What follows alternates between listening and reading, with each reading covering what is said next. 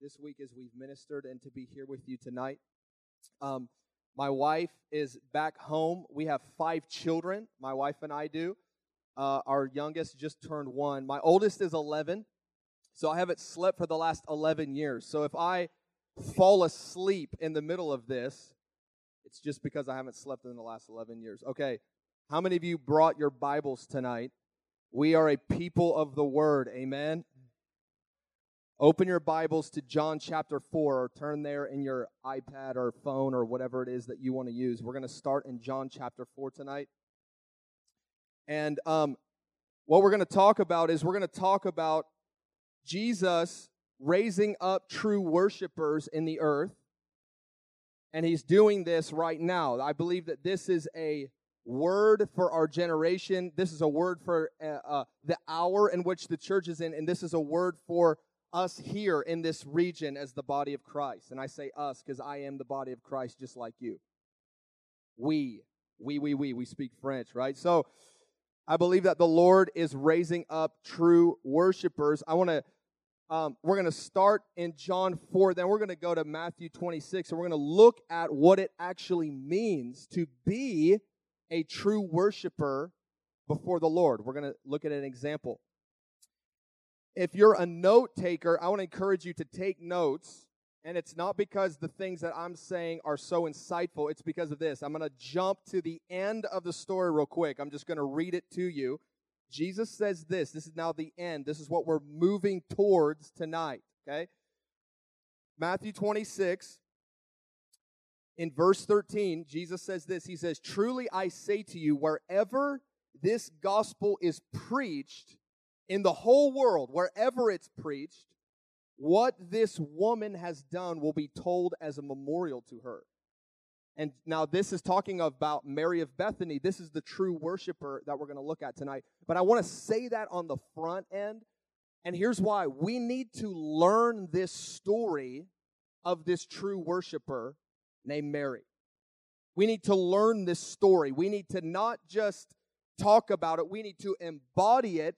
And whenever we preach the gospel anywhere in the earth, whether it's to our neighbor or to our kids or in another country somewhere, this story, Jesus said, tell this story about this true worshiper. He said, tell this story. But I've heard the gospel preached many, many times throughout my life, and very rarely do I hear this story preached. And so I said, Lord, we're going to do this thing. We're going to start doing this thing. And we're going to understand what it is that you're after and what it is in this story of this true worshiper named Mary that is so central and vital to the gospel message being preached. Amen? So buckle your seatbelts. Okay, we're going to start in John chapter 4. Now, Jesus is talking to a Samaritan woman. I love this story. I could get lost in this story, but we're just going to look at verse 23. Look at verse 23 in your Bibles. He says this, "The hour is coming, and now is, when the true worshipers will worship the Father in spirit and in truth." And here's the key phrase that we're going to hone in on. "For the Father is seeking such to worship him." I want to pray. Father, we come before your word, Lord. We ask you that you would give us what we cannot get on our own.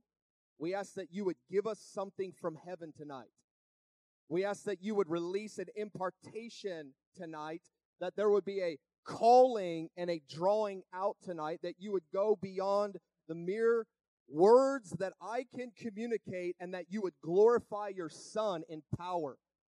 That our hearts would be invigorated and moved at the beauty of Jesus and the desire of God. That's what we want tonight. We want to come out more in love with Jesus, more energized by the Holy Spirit, and closer to you as we draw near to you, Father. We ask that you would meet us, and I ask that you would help me. I ask that you would help me to honor you and to speak well of you tonight, that you would be supreme above everything else, and that we would come closer to you. in Jesus' name. Amen. Now in this verse, John 4, verse 23, that's the verse we're looking at, this last phrase. It says, God is seeking something. Now what is it that he's seeking? Well, he's seeking true worshipers. But before we look at the true worshipers, this phrase was just touching my heart. It was leaping out to me. And I think it's important that we take a moment and just consider what it means that God is looking for something. God is looking for something. The eyes of the Lord search to and fro, it says in the Word, and he's looking throughout the nations of the earth. He's looking through the hearts of the peoples. God is after something. He's searching for something. Why is that important? Because this verse here, verse 23, is the only time in the New Testament, and I don't know how many other places, where it actually says God is looking for something. He's seeking something. He's after something. Now, why is that so important? Because in today's age and in today's generation, we're looking for something. And we go to churches and ministries and events and worship nights because we're looking for a need to be met. And my generation, the younger generation especially, is so consumed with our own needs being met that often we neglect to ask the question, God, what is it that you want?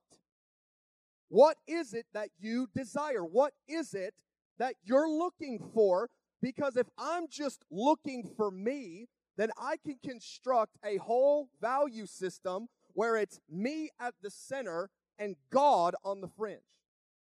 I can construct a Western Christian ideal where my needs are supreme and at the center, and God serves a function to enrich my life. He forgives my sin. He heals me. He makes my life better. He removes my guilt. Just like my friends, I need my friends, and I need family, and I need finances, and we have all of these needs, and often we can construct our whole life with ourselves at the center and God on the fringe. And what we're essentially saying when that happens is, God, you exist for me to meet all of my needs. And if you don't meet my needs, then I'm going to give up on you. If you don't meet my needs, if the finances aren't good, if the marriage isn't good, if my kids aren't good, if the worship service wasn't good, if the message wasn't good, then I have permission to eject and just kind of try and find the place where all of my needs are going to be met. Now, you didn't probably expect this tonight to come and have things meddled with in your life. But I love the Word of God because it's not about what I want, it's about what He wants. The authority of the Word is here, and I have to come under that authority, whether it makes me feel good or not. Because God, who He is and what He's like, is not defined by the feelings and emotions of a generation. God gets to define the way He is. God gets to define what He wants. God gets to define who we are because we are His children and we are His creation. And I think that we're in a critical hour right now because very few are asking this question of God. God, what is it that you're seeking? What are you after? What do you want? What can I do to please you? Not just, here's my prayer list, now please me. It's important that we understand that God is central, that we exist for Him. He doesn't primarily exist for us. Now, when He meets our needs, those are good. And when He forgives our sin, oh, that's good. And when He heals our diseases, that's good. And when He brings enriching experiences into our life and blesses us with finance, it's good. But it's not central. He is central. What He wants is central. Last time I checked, he was the one sitting on the throne, ruling over creation, and he's never moved. There's never been a vote to get him off. And even if they did want to vote, there's no polling booth open. They could try and get him off. They could try and vote God out. But the Ancient of Days got that name for a reason. He's unmovable. He's unshakable. He's eternal. He's immortal. He's invisible. You can't just dethrone God with your new idea at 22 years old because you want to. Do you know what Psalm chapter 2 says? It says that the nations are raging. The peoples are plotting against God. They're plotting literally against God in Psalm chapter 2. Do you know what God is doing? It says he's sitting in the heavens. He's sitting. He is completely unmoved by the rage of men, by wars and tumultuous events and the democratic voice of a generation going, we don't want your ways, God. He's unmoved. He's unshakable. And he says that he's laughing and holding them in derision. He is mocking their vain attempts to get him off their throne. Somebody write a song about that. God holding the nations in derision. You're not going to sell many albums. But it's in the Bible and it's true.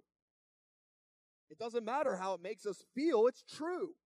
He's seated in heaven. He's not moving. He's not going anywhere. And he's looking for something. If this trend in American Christianity continues, it runs the risk of becoming its own religion, one that the early church apostles, Peter, James, and John, and the others, and Jesus himself, they would not recognize this trend of Christianity that puts man at the center and God on the fringes to meet man's needs. That's just not the way it works. We treat Christianity and our faith often like this big Pinterest board, okay? Those of you that have that know what I'm talking about. And we're going to take the Jesus pin and we're going to put it on our board right next to water polo and yoga class and cute bunnies, because all of these things enrich our life in different ways, and we have to have diverse ways of enriching our life. And so we add Jesus into that. So we attend church and we go to our small group and we'll even show up for a few evangelistic things and some outreaches and all. As long as it continues to enrich our life, we'll show up. See, we've inadvertently put man at the center of Christianity, and we've put Christ on the fringes to meet man's needs. Last time I checked, it wasn't called Christianity or Manianity. It was called Christianity because Christ is at the center. And he wants something. He's after something. And we need to begin to ask the question, God, what is it that you want in my city? What is it that you want from me? Who is it? Who are you? What are you like? What are you doing? Because I don't want to end up accidentally resisting you. I want to be in alignment with your will. I want to be standing with you in that day, not against you. And my sinking feeling and fear is that a generation would grow up imagining they're on Jesus' team. And then they stand before Jesus and realize they weren't on Jesus' team.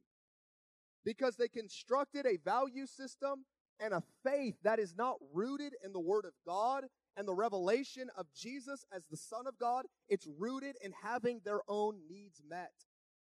It's rooted in their own feelings and their own worldview and perception. And God is going, I'm looking for something. Now let's go to Matthew 26. Jesus tells us in John 4 that he's looking for true worshipers. And we're going to look at this true worshiper, this young girl. Her name is Mary. And she's often referred to as Mary of Bethany because Bethany was the little village not far from Jerusalem where she was from. That's where she lived. There's 3 Marys in the Bible. There's Mary, the mother of Jesus. There's Mary of Magdalene. who was most likely a prostitute who had 7 demons cast out of her. And then there's Mary of Bethany. So don't get them confused. It's not the mother of Jesus we're talking about. It's not the formerly demon-possessed woman we're talking about. It's Mary of Bethany, okay? Now let's look at this. Starting in verse 6. Now when Jesus was in Bethany at the home of Simon the leper, a woman came to him with an alabaster vial of very costly perfume, and she poured it on his head as he reclined at the table. The disciples were indignant. They were angry when they saw this, and they said, "Why this waste? For this perfume might have been sold for a high price and the money given to the poor." But Jesus was aware of this, and he said to them, "Why do you bother the woman? For she has done a good deed to me. For you always have the poor with you, but you do not always have me." That verse always really messed with me. Verse 12, "For when she poured this perfume on my body, she did it to prepare me for burial. Truly I say to you that wherever this gospel is preached in the whole world, what this woman has done will be spoken of in memory of her." Now we're going to look at this story in 3 different ways. We're going to look at this story. How did Mary see Jesus? That's point number 1. I'm doing this for you note takers. How did Mary see Jesus? Point number 2. How did the others view Mary in light of what she was doing? And then point number 3, the most crucial point, what did Jesus think? How did he see Mary? How did he see what was being done? Now, Mary's this young girl, and she has 2 siblings, Lazarus and Martha. So you've maybe heard the story, the Martha story, whenever somebody starts vacuuming too much in the church, people are like, Martha, stop. That's her sister. And then Lazarus is her brother, and Lazarus was the guy that Jesus raised from the dead, and he came out, covered in the stuff, looked like a mummy or whatever. So there's these 3, and they live in Bethany, and they're friends of Jesus. And I love the stories around these 3. Because they were never full-fledged apostles. They never had power or big ministries. They weren't really wealthy from what we can gather from the stories. I love that they were just normal people, and Jesus really liked them. He was really close with them. They weren't the super poor ones that he was feeding and going after and telling the parables to. I'm leaving the 99 to go after the one. And they weren't really wealthy and well known. They were just normal average people. I like that. I often identify with Mary and Martha and Lazarus out of the rest of the crew that's kind of around the stories of Jesus. So they're in this house. This man named Simon the leper is hosting this event. Now, this is only a few days before Jesus would be betrayed and that he would go to the cross. This story takes place during the Passion Week. So the previous Sunday is Palm Sunday, when Jesus comes into Jerusalem and they're waving the palm branches and saying, "Hosanna to the Son of David, blessed is he who comes in the name of the Lord." And Jesus drives the money changers out of the temple, okay? Now, this is about Wednesday. It's about midweek. Friday is coming. That's going to be the Last Supper and his betrayal. So it's just a few days before he's betrayed on that Good Friday. Now, Mary is at this house with them, and she lived in Bethany. So she went to Simon the leper's house. That seems to be apparent from the story here. And she, at some point, either on the front end or during this meal, sneaks away and gets out this very costly flask, this ointment of this precious oil. Now, some scholars think that this oil was her inheritance that she had been entrusted because her parents maybe had tragically died or had died young, and that perhaps Lazarus, because her parents are not named, and it would be unusual for the three of them to live together unless these circumstances kind of lined up. Anyway, I'm not going to get lost too much in the details, but anyways, that Lazarus was the primary caretaker, and that Mary had been left this alabaster flask as her inheritance after her parents had died. Some speculate that. Either way, she has this expensive vial, and she goes and she gets it, and she does the unthinkable. I mean, Finances 101, she breaks every rule. This is like the dumbest thing you could possibly do, right? According to, wisdom, just raw wisdom. She takes this flask and she comes up to Jesus and she breaks the flask, which means you couldn't save any of the oil, and she pours the entire thing on Jesus in this beautiful act of worship. And what she does is so shocking and so surprising. Now, in modern currency, they would estimate that the value of that oil would be anywhere from $40,000 to $60,000 worth in, if you kind of translated it to money in our day. Okay, so just picture the scene. Everyone's in this house. They're all together. There's been whispers that Jesus is going to be betrayed. It's kind of these last moments that they're lingering together before his betrayal. And in comes young Mary. And what I love about Mary is every time that she's mentioned in the Gospels, she's at the feet of Jesus. She's always there. She can't get away from him. She's just always there. And it's often describes her as at his feet, which is, looking up, kind of this posture and attitude of adoration. And she loves him so deeply. And so here she comes in and she takes this vial and she breaks it, and the smell of this costly perfume, John 12 tells us that it's the oil of spikenard is very, very strong. It would have filled the whole house, and she takes all of her inheritance, all that she had, all of her possessions, in essence, and she just lavishes it upon Jesus. I mean, this picture is the ultimate picture of extravagance and worship. You're not going to find a better picture than this, I think, in the whole of the Word of God. Because she doesn't hold anything back from Jesus.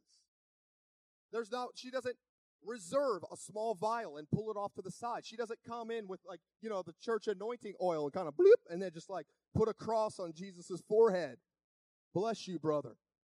She doesn't do that. Could she have done that? Probably.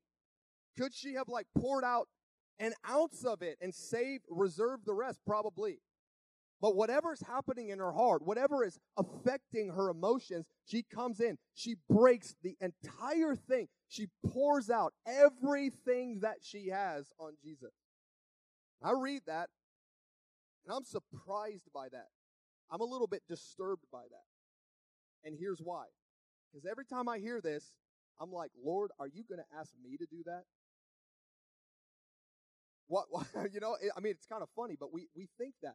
Lord, are you really going to ask me to give up everything that I have, lay it all down before you, and then just kind of go, I don't really know what's supposed to happen after this? Well, let's look at why she's doing this. Why would she possibly do this? I think there's only two reasons why you would take all of your resources, everything that you have. No, because here it's oil, but your resources are your time, your money, your energy. We got lots of resources. It's not just how much the bank account is. You've got energy that you've got your time, you've got your assets, you've got money, you've got relationships, all these different things that we build up, these constitute our resources. And what the Lord is highlighting here is the way that Mary spent in an extravagant way her resources on Jesus. Here's why I think that she did it. I think that she spent that $50,000 on Jesus because she saw that he was worth it. Right? I mean, it's so simple, but At the end of the day, you only spend $50,000 on something that you think is worth $50,000. You don't walk into a taco joint and say, hey, how much your tacos? And they say, well, how much you want to pay? $50,000. Because that's how much tacos are worth to me. I mean, Tex-Mex tacos are good. I don't know if there's a $50,000 Tex-Mex taco out there that would really pull on my heartstrings. If there is, I want to try it, but what is it that would make you spend $50,000? There's only two reasons. You're either crazy in love or you're just crazy. That's it. Those are the only two things that would, you really, and by love, I mean, you see something as valuable that you esteem, and you go, I want that thing. I'll spend this money on it. Now, to some people, $50,000 is a lot of money. To other people, $50,000 isn't that much money. But the point is this. The point is this, in the story, it's everything Mary has. So whatever her heart, however her heart was being moved by Jesus, she goes, I will give everything I have for him. Now, this is an important part because this is a principle, to be a true worshiper, it means that you see Jesus as absolutely worth everything that you have. Who can measure the worth of Christ? Who can measure the worth of God? Who can measure one portion, one drop of blood from the Son of God? Who can put a price tag on that, right? But the problem is, or not the problem, the challenge, the dilemma here in this story is that no one else saw Jesus as that worthy and that valuable. No one did.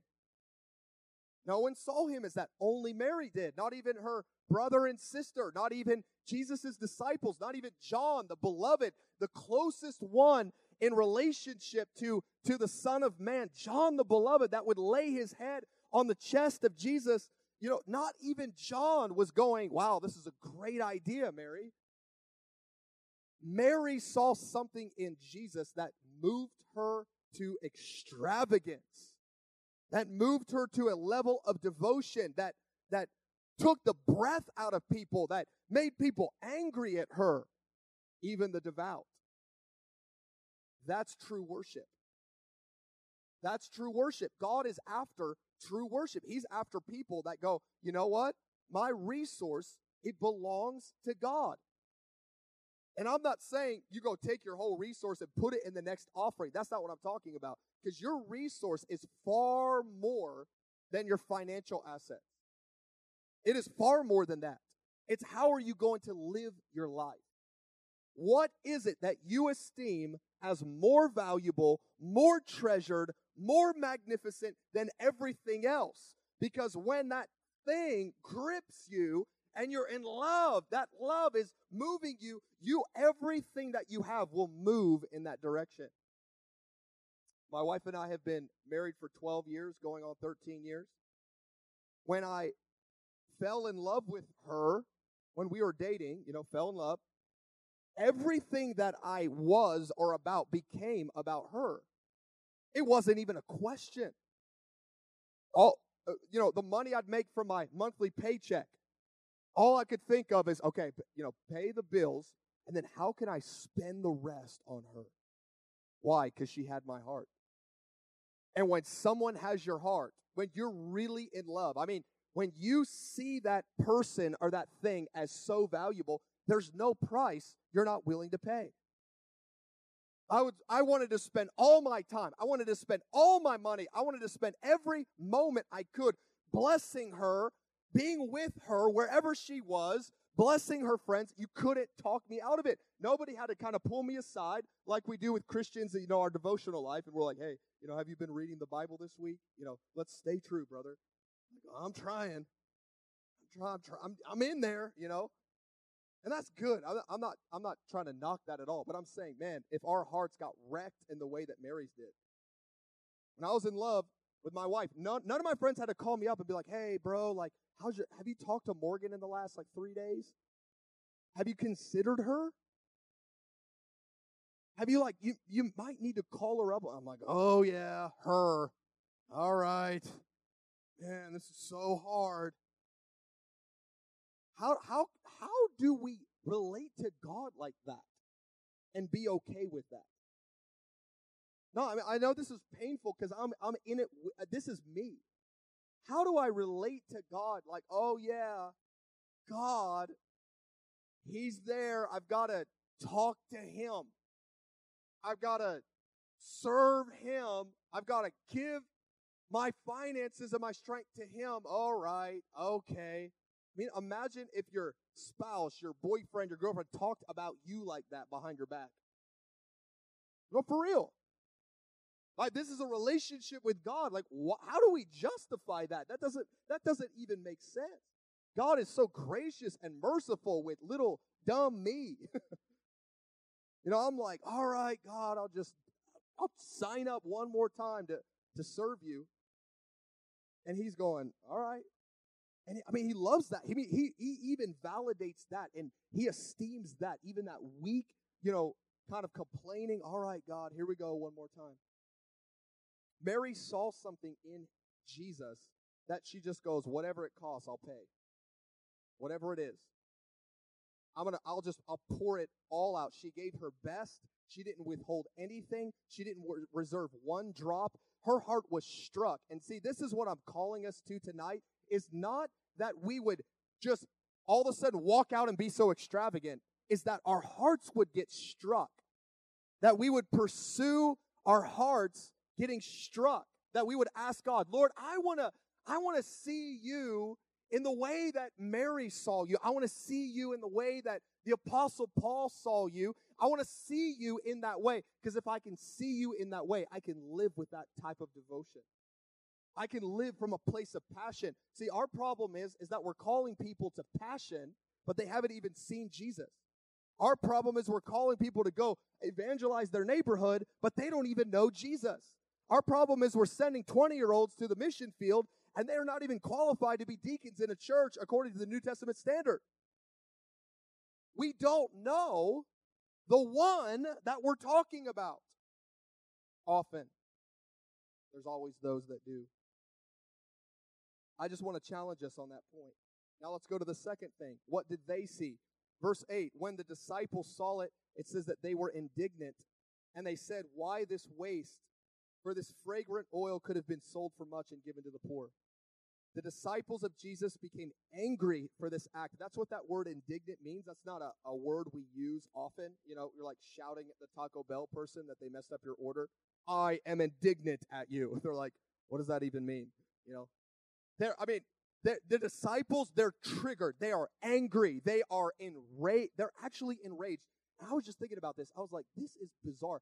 These aren't even the Pharisees. These aren't even like the bad guys in the story. Like these are it says plural disciples. We know later Judas was kind of the main one because he was stealing money out of the thing. And, he's a bad guy, obviously. But the disciples are enraged at this young girl's act of devotion. They're actually enraged at her. Do you know that when you seek to live extravagant and devoted in worship before the Lord, it's often your brothers and those in the body of Christ that will resist you? Because it challenges us and it annoys us when the person next to us has a higher level of devotion. And if we're honest, we would rather them kind of tone it down a little bit. I'm not talking about loudness and kind of like excitement. I'm talking about real heart, passion, devotion for Jesus. It's not about the volume. It's not about who dances the hardest, who sings the loudest, all that kind of stuff. I'm talking about heart devotion. If we're honest, we like to lower the bar of everyone around us because it makes us feel uncomfortable. It makes us feel like, well, I'm not doing enough. I feel challenged by the person 5 years younger than me that's more passionate and zealous than I am. And if I'm honest, I want them to kind of like fall in line so that I can stay where I'm at. All right? I told you I was going to meddle tonight. If you become passionate for Jesus, you will be resisted. Unbelievers already think you're passionate for Jesus. It's believers that know that you're not. Unbelievers already assume that you are a religious fanatic. If you tell your coworker, I'm a Christian, they're like, whoa, you're going to hit me with a Bible and, ban me from existence and, whatever. That puts us at a disadvantage because the way that unbelievers interact with the body of Christ can't be the barometer by which we measure our passion and devotion. They already assume you're as passionate as Mary. They already assume you're a Jesus freak. We know we're not. And it's hard because they relate to us like we are. We relate to each other like we're not. And we relate to Jesus like we're not, but we know we should be. So now we're in this catch-22, and we can either put our head down and try harder and sign up and study the passage again and make our kids read a proverb every day or whatever it is that we're trying to do. We're trying to get the thing going. Or we could begin to ask God, Lord, let me see you in the way that Mary did. Let me see you in the way that this young girl just goes, oh, I'll give anything. There is no price too high. So they're looking at Mary. They're indignant. They said that what she did was wasteful. This is a well-meaning response to true worshipers. They're saying to her, your life is a waste. What you're doing, it's a waste. You're young. You're naive. You're inexperienced. You're overzealous. See, many of you that are 30 plus remember the days that you lived like that your heart moved like that. And you remember when you began to collide with voices that were telling you to just kind of tone it down a little bit. Hey, this will wear off a little bit. I remember when the Lord really began to grab a hold of my heart, and I'm 17 years old, and my buddy, he's like the leader guy in the youth group. I'm like the come late and leave early guy. And, we got this big youth group, and the Lord starts gripping my heart, and we go out to eat at this sub place that was like nasty, soggy bread. Don't recommend it. So anyway, so we're sitting there, and he's talking to me, and I'm like, I just want to be passionate for Jesus. And I'm just kind of like laying out my heart to him. He's a year older than me. He just goes, bro, you just need to tone it down. He just goes, you just need to like pull it. This is just a phase. This is going to pass. You just can't, just put the brakes on a little bit, man. And I look at him, and this was the last face-to-face conversation we ever had. I didn't mean for it to be that way, but it was just, it ended up being the last one. I just looked at him, I said, I don't want to tone it down. I said, I want to tone it up. I mean, I'm reading the stories of the Bible and the way these people lived and the things they believed and what they did and suffered and endured for the sake of Jesus. I go, I've got to ratchet it up. I can't live as just a white suburban guy going through life like, yay, everything's good, and go to the soccer game, and then everything's just like church once a week. I can't live like that. I want more. I want God. I want to see Jesus in the way that Mary saw, where I look at my bank account, I look at my strength, I look at my abilities, and I go, spend it all. Spend it all on Jesus. Be wise, but spend it all. True worshipers. This entire time that this is happening, these disciples are criticizing Jesus. She's there. I never thought about that before. She's present in the room. We have to get our mind around the awkwardness of the situation in order to really appreciate what's happening. When I read these stories, I put myself into the story, and I'm peering out through the eyes of Mary, then I'm peering out through the eyes of Jesus, then I'm peering out through the eyes of the disciples, then I want all the different angles as I read the story. I would encourage you to do the same. Read the Bible as an interactive guide into the heart of God, not just as a manuscript that outlines facts for us to believe and do. Put yourself in the story. So Mary is here. They're criticizing her. She's doing the act. Excuse me. They're criticizing her openly in front of everyone. And I just imagine that moment where it pauses, where they stop for just a second because Jesus is about to respond. What does Mary's face look like in that moment? This young girl who's with all these older people and these people that are really close to Jesus, and she's not as close as some, and she probably feels insecure, and she knows that what she did is going to bring on criticism and ridicule. And what does her face look like? What is she feeling in her emotions when that pause comes? Because then Jesus is about to answer. I want to throw in just one more thing before we go to what Jesus said. There's this kind of idea.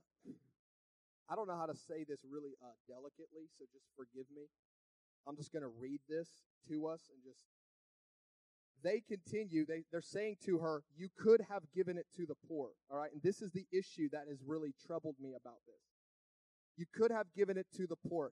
Right here, something happens through this accusation, through this criticism in her that happens everywhere, even within our own hearts. And this is what it is.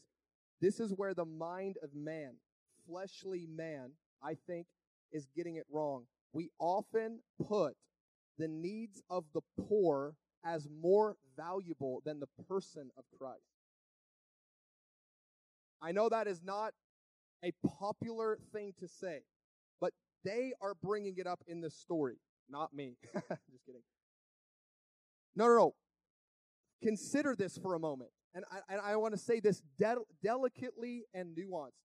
The needs of the poor are often esteemed higher, more pressing, and more important than the person of Christ. That's exactly what's happening in this story. It is. And I have to wrestle through that in my heart. Because raised as an evangelical Christian, I'm trained that the poor are everything. If you're not serving the poor, you're nothing. And if you are, you're something. Okay? And I think that Jesus is highlighting something to us here that we need to consider. That we need to not just jump to conclusions and not be angry about it, but lovingly come to the Lord. And this is how I want to submit this to us tonight. Lovingly come to the Lord and say, Lord, what do you mean by this? What do you mean by this? Because he says, the poor you'll always have with you, but me you will not always have.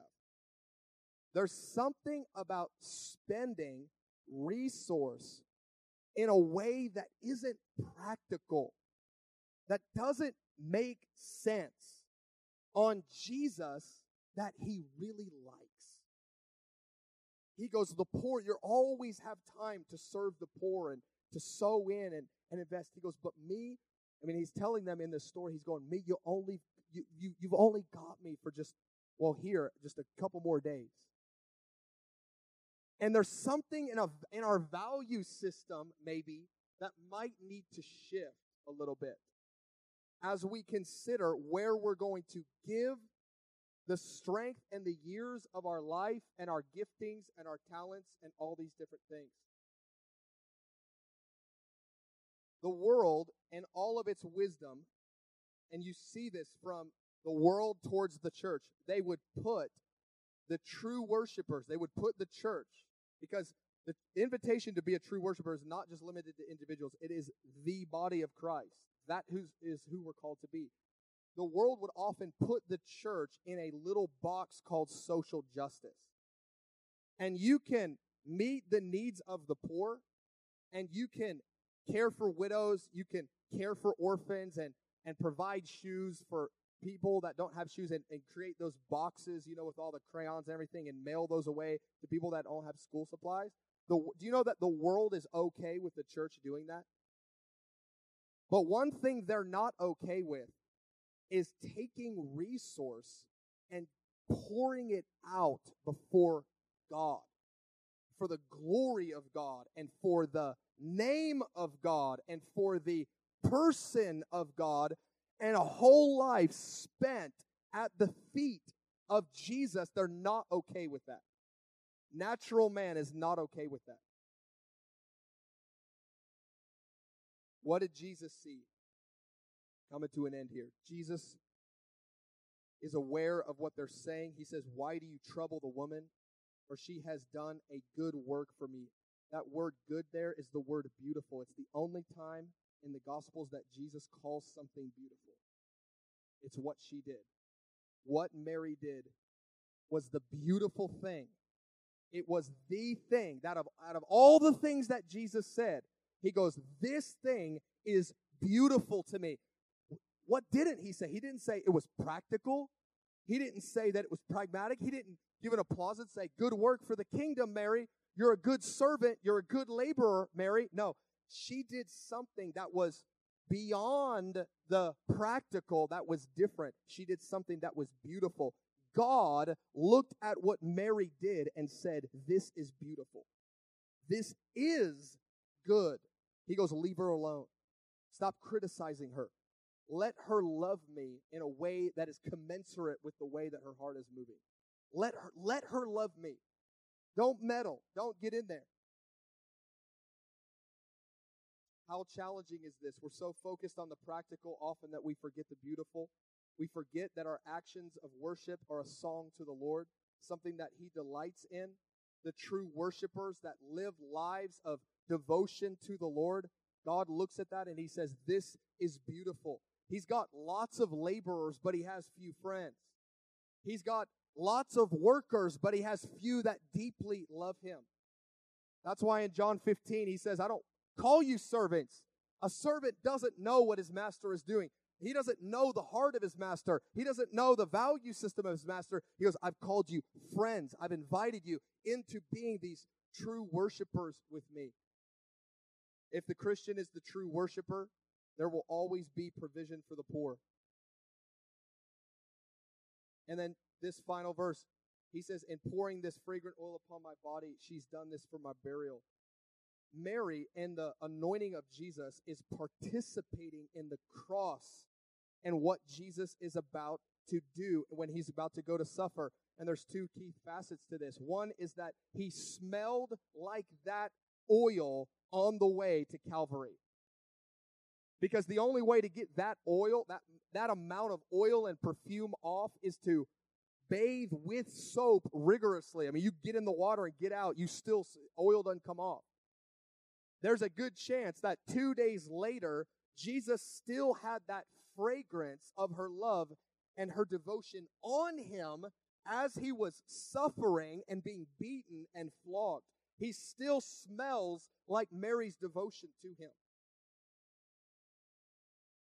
He most likely smelled like that even hanging on the cross. Mary's deed was a foreshadowing of the entire story of the cross. Because when Jesus went to the cross, he brought his alabaster vial called his own suffering and his own life, and he poured it out entirely for the sake of humanity. He didn't withhold anything. If he had withheld one drop, then our souls would be bound still under the power of sin and death. But Jesus came with his alabaster vial, like Mary came with hers, and freely and willingly poured it all out for the sake of love. That's why he went to the cross. It was for the sake of love. Hebrews tells us that it was the joy set before him that he endured the cross. It wasn't because he had to. It wasn't because the Father commanded him to. It was because he wanted to. He wanted a people to know the extravagance of his love, just as Mary wanted that household to know the extravagance of her love. What if we gained a revelation of his great value? I want to invite us to stand. I want to pray for us and then turn the mic over here. And then we're going to have a time for ministry in just a little bit. I know that we've kept you a few minutes late, but we want to invite the presence of the Lord to come tonight and to touch us. Here's the two things that I feel like the Lord is highlighting. Is one, the Lord is calling many in this room to be like Mary of Bethany. He's looking for true worshipers today in America, in this state. He's looking for true worshipers, people that would lay down everything. And I don't mean be foolish with your resources and your finances. That's not what I'm saying.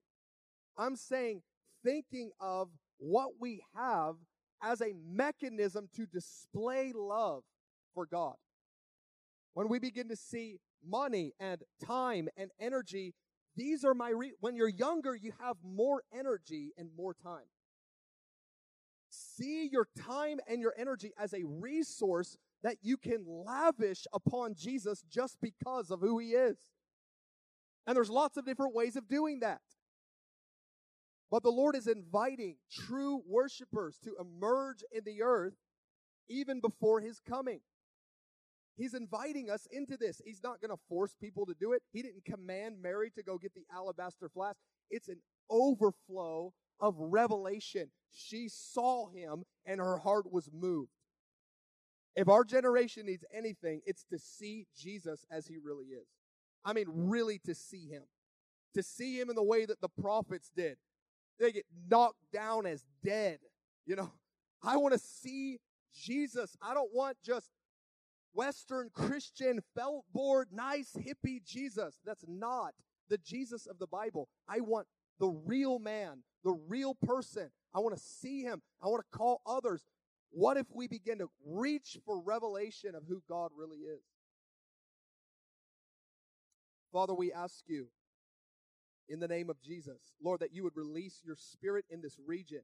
We ask you, Lord, for the sake of our children and the next generation, God, that you would do this, you would raise up true worshipers, that you would have tens of thousands of Marys in this nation, oh God, that would stand against the tide and the deception, that would really value and esteem Jesus for who he is, that would love him long hours in hiddenness, long hours in secret, that would lift up their voice to him, that would worship him, that would get their guitar and go out in the woods by themselves and just sing love songs to Jesus. Oh God, you are seeking this. Your word tells us you are seeking worshipers. God, I ask that you would call them forth, old and young, rich and poor, from every different socioeconomic demographic in this region, God, that you would call them forth, of every tribe, of every race, of every people, of every denomination, Lord. We cry out, oh God, that you would have worship that rightly reflects who you are. Worship that is commensurate to your person. Worship that is commensurate to your beauty.